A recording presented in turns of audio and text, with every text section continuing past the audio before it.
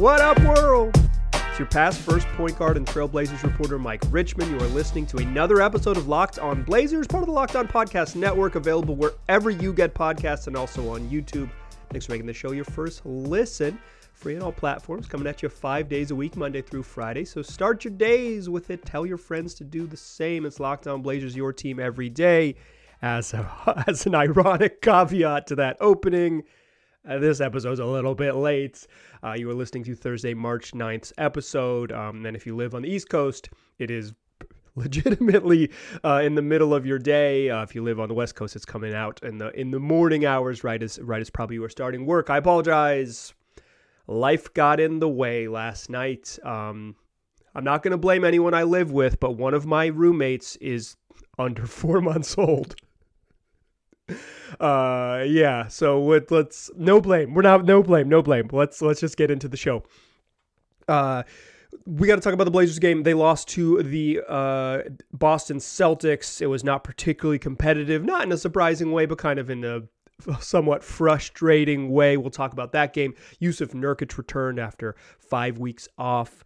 We'll talk about his return and kind of what it means and the trickle-down effect of more Nurk and what it kind of looks like for the Blazers and what we might hope to see moving forward with Nurk and the rest of the roster. And then I want to close the show talking about kind of the distance between the Blazers and the Celtics. I don't mean it to break news, but I'd like to sort of set it in the context of what's next for Portland, as we've been trying to do a bunch in this show, look at a team that is championship ready in the Celtics and figure out the path from here to there. But let's do what we do to begin this one. Fastest recap in the West. Celtics win 115-93. The Blazers did not score 115 points, so they did not have the opportunity to win. Under 100 is tough for this team that shot 36% from the floor and 28% from three in the loss. Early on, Portland was making shots and hanging in the game. They made 5 of their first 10 three-pointers and were down 35-28 after one. That was going to be the formula, right? Like they were going to win. They were going to stay in this game by bombing away from three, by being good on offense. It's like they're Celtics are a really good defensive team, but they had been scuffling, all of those things. Like this was the Blazers. The Blazers were going to win this game by playing the way they did in that first quarter, which was not throwing the ball, not turning the ball over a whole bunch, and making some shots. Then the second quarter happened to them. They shot 4 of 17 in the second quarter, 0 of 9 from three, scored just 17 points, had 5 turnovers in that quarter, leading to 7 points for the Boston Celtics. They go into halftime down 60-45, and frankly, it was like 60-45, only down 15 in the break. All right. You played just an awful second quarter, and you're only down 15. You could probably talk yourself into having, say, okay, win the first 8 minutes of the third quarter, and you'll have a puncher's chance against a really good team on the road. They didn't do that.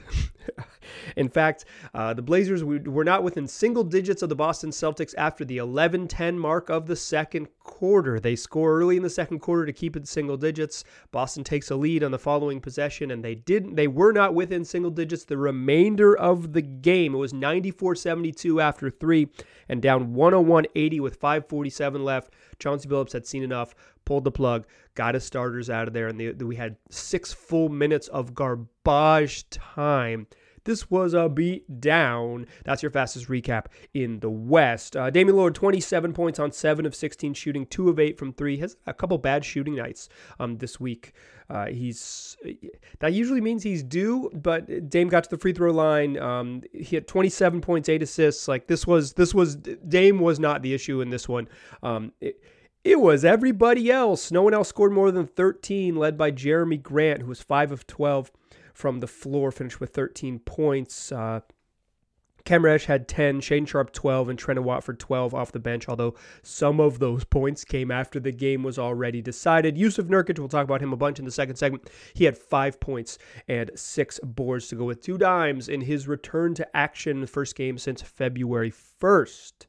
On the other side, Jason Tatum, 30 points and 7 boards. 21 for Derek White, who added 5 rebounds and 7 assists. Just 11 for Jaylen Brown. They didn't need a big one from him, but Al Horford got busy, 17.6 boards, 5 assists, 11 off the bench from Sam Hauser, who just bombed away from 3. The Celtics in this game went 18 of 49 from 3. The number to know is 53-point attempts. Like Joe Mazzulla had said earlier this month, the Celtics have been struggling recently. They lost 3 in a row. They had some time off before this game. This was like perfectly set up for a beatdown for the Blazers. I don't think this is like particularly alarming that they lost. It wasn't particularly fun. Like you want them to be more competitive in these games, but in terms of like, oh no, like troublesome. This was not a troubling loss. It was just like okay, that team's better than them. But in a interview earlier this month, post game, Joe Mazzulla said the most important stat in the league right now, just the way the game is being played, is 3-point rate. Celtics needs to get up a bunch of shots. They took 53s. They shot 37% from 3, but because of the volume, they made 18 of them. They shoot right around league average on 47 attempts. You make 18 threes, you're going to give yourself a puncher's chance, even if you don't get to the free throw line as much, even if you're not shooting like incredibly well. But in some ways, that was the difference. They were plus 21 at the free throw line or at the 3-point line, and they did it not by like hunting off the dribble threes. They did it by getting into the paint. The Blazers couldn't really stick in front of either of the big wings, particularly Tatum. They couldn't handle him. They had nobody who could stay in front of his physicality, and they would. They were loading up to help a little bit. He was getting by the primary defender and then spraying the ball out to the corners. Al Horford feasting in the corners, Sam Hauser feasting on the wing in the corners. And it was just containing the ball, right? Like it was an inability to stay in front of the primary assignment. Then you got to help, then you got to rotate. If you do that, you're going to give up threes. I don't think the early in the game Boston was getting clean looks, but by the middle, second quarter and the third quarter, they're getting whatever they wanted. Like they were just getting to the paint, break down, kick out, spray the ball around, get a clean look and get them up. If they shoot a little bit better on the clean looks they get, this is like a wild beatdown. But instead it was just, instead they just kind of Heisman Trophy'd the Blazers in the second half and made sure this game wasn't particularly competitive. Their largest lead was 27, but when you play 6 minutes of garbage time, the game kind of comes back to everybody a little bit.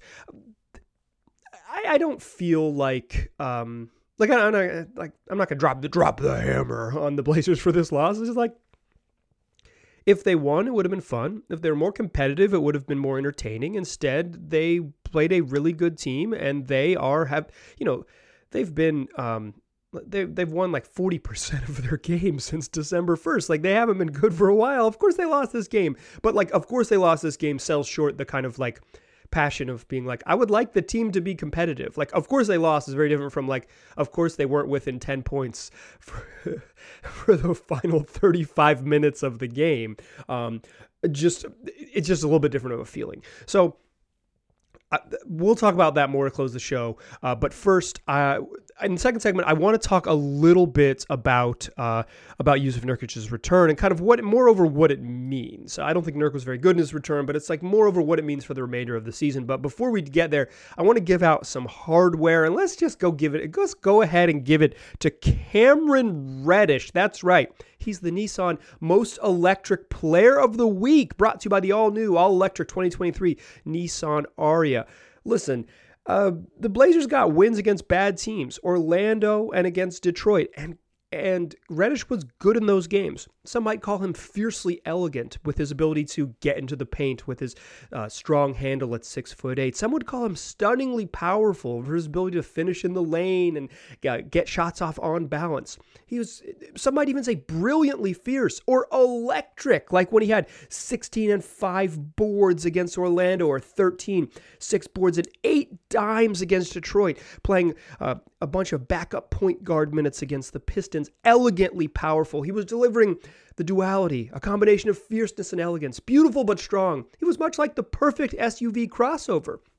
The 2023 Nissan Ariya that packs pin-to-your-seat power and premium intelligence all-in-one EV, the all-new, all-electric 2023 Nissan Ariya, the EV for people who love to drive. Shop now at nissanusa.com. All right. Jusuf Nurkic back. Nurk back.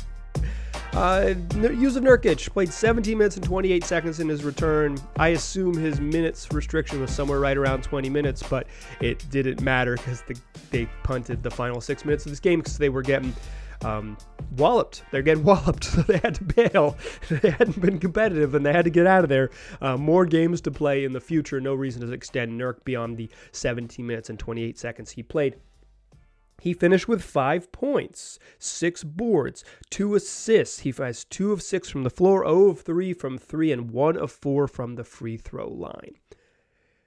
We don't really need to parse like the 17 full minutes of Nurk's performance. I will say this: he started the game running dribble handoffs and pick and roll actions with Dame, and assisted the first 2 buckets of the game, both Dame threes, and it was like, hey, it's gonna be a Dame night. And the Blazers, they made 5 of their first 10 threes, and then they missed their following 12.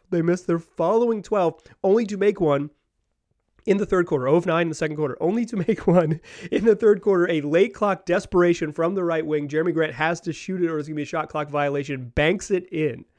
They made 5 of their first 10 3-pointers, and then they couldn't make shots against a good Boston defense. They were turning the ball over. They couldn't stop Boston. All of that. I don't really think Nurk was a problem, right? Like, he didn't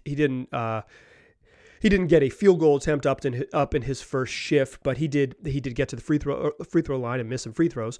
I feel like the nitpick with Nurk is the 3-pointers in his return.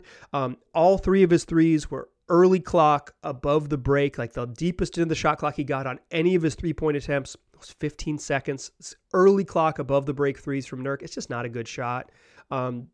He shot well, but you want Nurk to take good shots in the rhythm, bend the defense, you get into the paint, you make something happen, not like a trail 3 in transition, or one where the ball was swinging around. It was like maybe a pass to Jeremy Grant.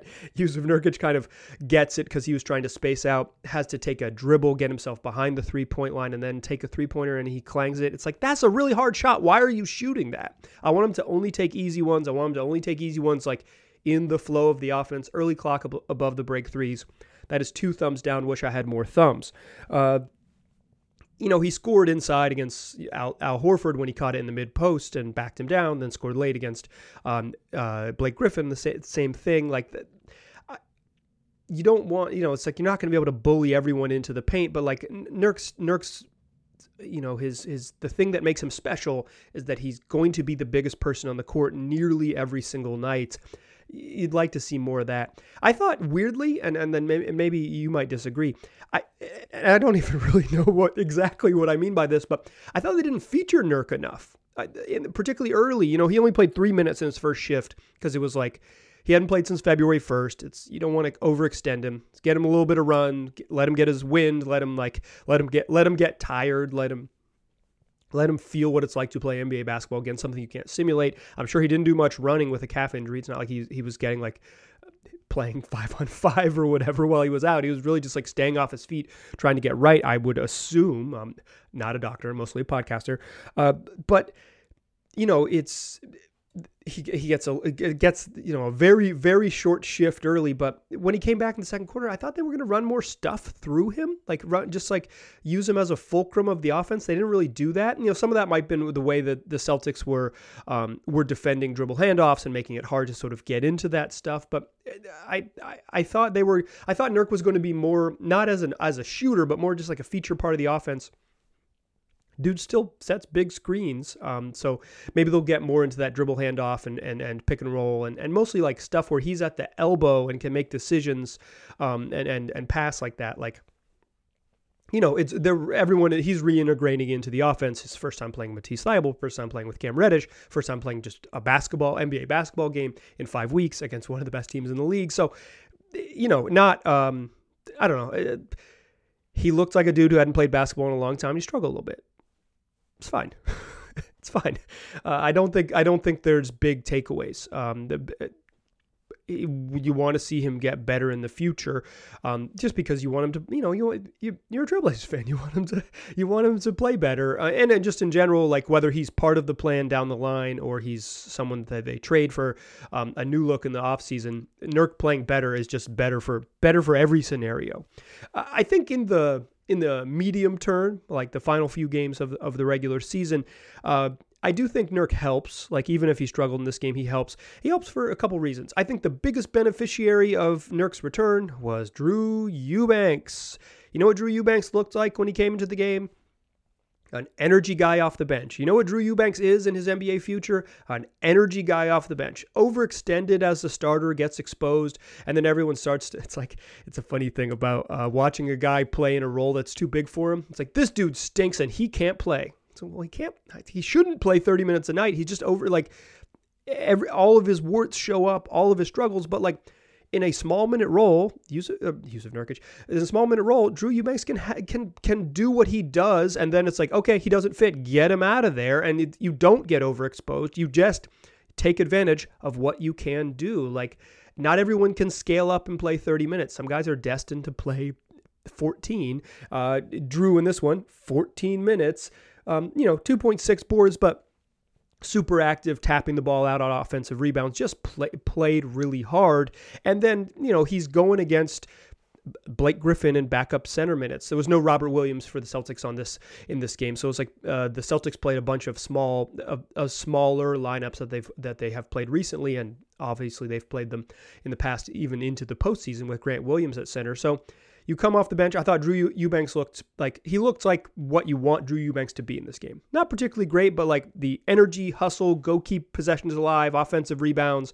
His one bucket was spacing into the paint on a drive, made a little push shot, floater shot inside 4 feet. That's where he can score. You just like keep it simple for him. Role players need to play roles. When he's back in a smaller role with more Nurk, he's going to look better. And then the other thing that I think really is like the other beneficiary of this is that the Blazers are able to finally mix and match.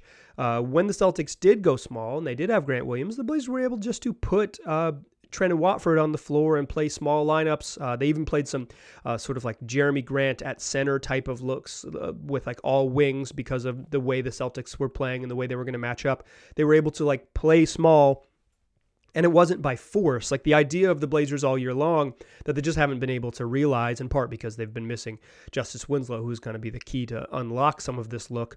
And he hasn't played in 2 months. It was that they were going to be able to go small and sort of dictate the weirdness of the lineups. They weren't dictating anything in this game. They were getting thrashed a little bit, but the ability to say, okay, Nurk is playing limited minutes. Drew Eubanks isn't the answer when they go small because you'd rather match their wingy lineups with a wingier lineup and not like a sort of traditional center who can guard in space a little bit. The Blazers able to mix and match and not mix and match by force, not have to play Trendon Watford because you need, because your center needs a breather and you're just tiny. This is go tiny, be tiny on purpose. This is not like the game where you say like, it works. I don't mean to suggest that. Like I said, the Blazers got thrashed. It's just moving forward. I'm trying to look like down the line. I'm trying to think of the future of this team, not the immediate present, because, I watched the game. It wasn't particularly close, and we'll talk about that to close the show. The ability to play multiple looks of your own terms has value. Nurk allows them to play looks of their own terms. Is it going to work? No, I don't know. It's like it's a talent league. We'll see. We'll see what happens on that front. Like they might not be talented enough for that to matter, but the ability to play a couple different ways helps, and Nurk will help, and hopefully he'll play better in the future because he looked like a dude playing his first game in 5 weeks in his return. What I want to do to close the show, as I want to talk about the distance between the Blazers and the Celtics. And I am not talking about the 27-point lead the Celtics had in the second half. I'm not even talking about the 22-point difference between the end of this game, 93-115. I'm talking about the difference in expectations and hope and ceiling. Let's talk about how the Blazers get from where they are to where they want to be, which is what the Celtics are. That's what we'll do to close the show. But first, Built Bar, the best tasting protein bar that there is. I love them. I've been eating them for a long time. I like them because They're covered in 100% chocolate. They're sweet, and they give you that little bit of like boost you need, boosting your blood sugar, getting you going a little bit. But they have some fuel you can use, 17 grams of protein with just 130 calories and 4 net carbs. They're available on Built.com. Using the promo code LOCKEDON15, you'll get 15% off. But now, for the first time, they are available in brick and mortar stores. You can go to Walmart or a Sam's Club near you if you got one. Buy a 4-pack, find out what you like. If you're me, peanut butter brownie and cookies and cream. Once you find out what you like, go back to the store, buy a big box, a 13-pack, take them home, enjoy them, find out if I've been telling you the truth all these years, or go to Built.com and get them yourself. All right. Let's talk about the distance between these two teams. The Blazers played the Celtics on Wednesday evening, and it was a stark contrast between a team that is struggling to make the play-in in the Western Conference versus a team that has a legitimate chance to win the NBA title. This ain't a surprise. Going into the year, I think the expectations for these two teams were clear, and I think for the most part, while the Blazers have probably underachieved after a hot start, like I said, they've won something like 40% of their games since December. I think the Blazers were widely expected to be a 500-ish team, and the Celtics, who played in the finals last year, were widely expected to be a team that wins the title or gets darn close to it. So the idea that, like, now, as we sit here, that these two teams are far apart, I'm not trying to be smart.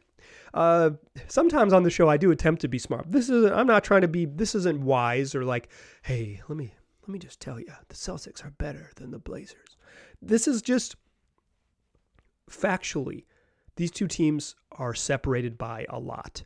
But the Blazers, if you believe them, have been selling you this idea that they had to tear it down because the previous roster was bloated and mediocre. They had to kind of balance their books, get their assets back, and they were going to build back up.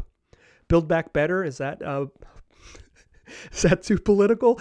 They were going to build back better. And the idea, and I'm like exasperated because of both of my stupid joke and because of like selling patience to a team that's watching year 11 of Damian Lillard at his peak. The idea is that they're going to make a big move this summer. They're going to go all in. It's going to come via the trade market. Don't get too worried about the free agent class or cap space. It's like the Blazers are going to make a big trade this summer. They're going to land this big fish, and they're going to be a championship level team. They're going to be what the Celtics are, or close to it, like a reasonable approximation of what the Celtics are. We'll see. Yeah. I think I'm, in general, skeptical of any team making the type of one-year splash from where the Blazers are to where they get there. Because it's hard to build a champion in this league. And the Celtics were a reminder of the distance between these two teams. They're also a reminder of what sort of, in recent years, champions have looked like. Their teams built through the draft most recently. The Golden State Warriors, obviously when they signed Kevin Durant, it was a confluence of a lot of wild events and they were like outrageous, but the core of that team, even the core of last year's team that won the championship with Steph and Dre and Clay and Jordan Poole, Kevon Looney, it's like that team is a team that was drafted, and then you supplement it with the right trades, the Andre Iguodala trade, the sign-in trade that eventually sent Kevin Durant away and netted you Andrew Wiggins. That core of that team is built through the draft. Look at the Celtics. The core of that team, Marcus Smart, Jason Tatum, Jaylen Brown, built through the draft. Grant Williams, I don't know if he's like deeply part of the core, but Al Horford, who they had to left and had to reel him back in. And then you trade for the parts that matter. The Derek White trade, the Malcolm Brogdon trades to kind of make the back half of the roster work and take you from a team that has drafted very well to be a championship level team to a team that can go a little bit further. That's not the only way to win a title. In 2019, the Raptors made the big trade, acquiring Kawhi Leonard, and had basically a 12-month window to win a championship and perfectly threaded the needle and did it. The Los Angeles Lakers in 2020, you could argue like the big trade for Anthony Davis. Add Davis, Obviously, a weird year because of the bubble and everything. But you make the big trade, you add him to the roster, you in short order after the big splash trade, win a title. That's kind of not what the Blazers are selling. I don't think they're selling like we're going to win a championship in 2024. Like I don't think that's what they're selling. But they're selling like we're going to be a competitive Western Conference finalist type team if you let us build to where we want to go. But I think what the commonality between these teams, right, is that the core was in place. Whether it's like a drafted core and then you trade for the parts, or you trade for the big part and you've got your drafted core, you're like acquired, you're like built up. Pascal Siakam, Fred VanVleet in the Raptors case, like you've Norman Powell, you've like got those parts drafted and built behind it. It's like you need championship level role players, or you need championship level stars, and then you trade for the role players. But you have to build a solid core first. And I think that's, to me, the actual distance for the Blazers, is that you look at this roster, and we did this exercise earlier this week, and it's like, how many players who played against the Celtics on Wednesday night are like reasonably part of a team that could like compete for a title? I think the Blazers have done well. I think Matisse Thybulle is an upgrade. I think the Nissan Electric Player of the Week, Cam Reddish, has showed that he may be in the right spot, has a little bit more to give with more opportunity and all these things like the playmaking and the ball handling. He's been a little bit better there, and he's, he, at least this week when he won some hardware, shot very well from three. I've got it up here. Shot 46% from three this week against Orlando, Detroit, and the Celtics. But I don't know that you could talk me into like Matisse Thybulle and Cam Reddish and Nasir Little being like definitely parts of a championship level core. But I will say this. The way that you often pull the floor up, that you raise the floor, is getting a star, because stars is a ripple effect of how good you can be when the attention matters. I'm thinking about a guy like Josh Okogie in Phoenix. Okogie can't really shoot, but he plays incredibly hard. He's a really good offensive rebounder, and when he has been on the court with Devin Booker and Kevin Durant and DeAndre Ayton and Chris Paul, it's like, wow, he's a really useful role player. And that's the idea. Not that the Blazers are going to, like, I guess the idea at one point was they were going to trade for Kevin Durant, but like, if the Blazers are able to make a trade for an all-NBA type player and whatever that costs you, the Anthony Simons and et cetera, it's that the role players that are on the team now, that what they do, the ask is a little bit smaller. Think of the idea of Drew Eubanks I discussed in the second segment. It's like, when the ask is smaller, when your role makes more sense, you're able to do it better. You don't get overexposed.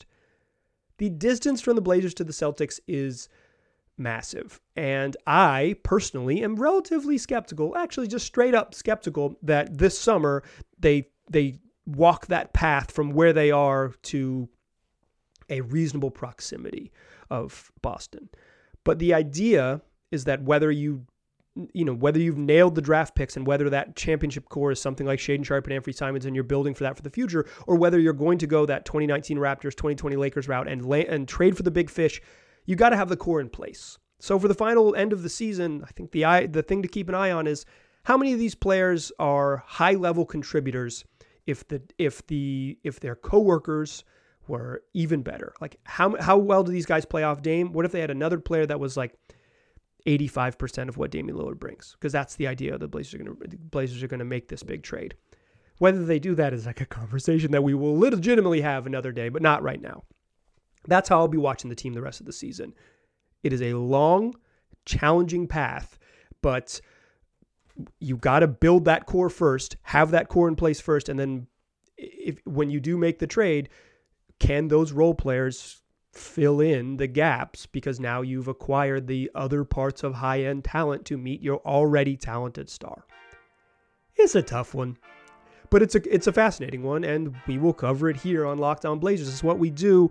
Apologies, the episode came out a little bit late. It happens. We still crank them out 5 days a week, Monday through Friday. Come back and join us. I'll have another show on Friday. Should be a bunch of fun. I appreciate you listening. I'll talk to you soon.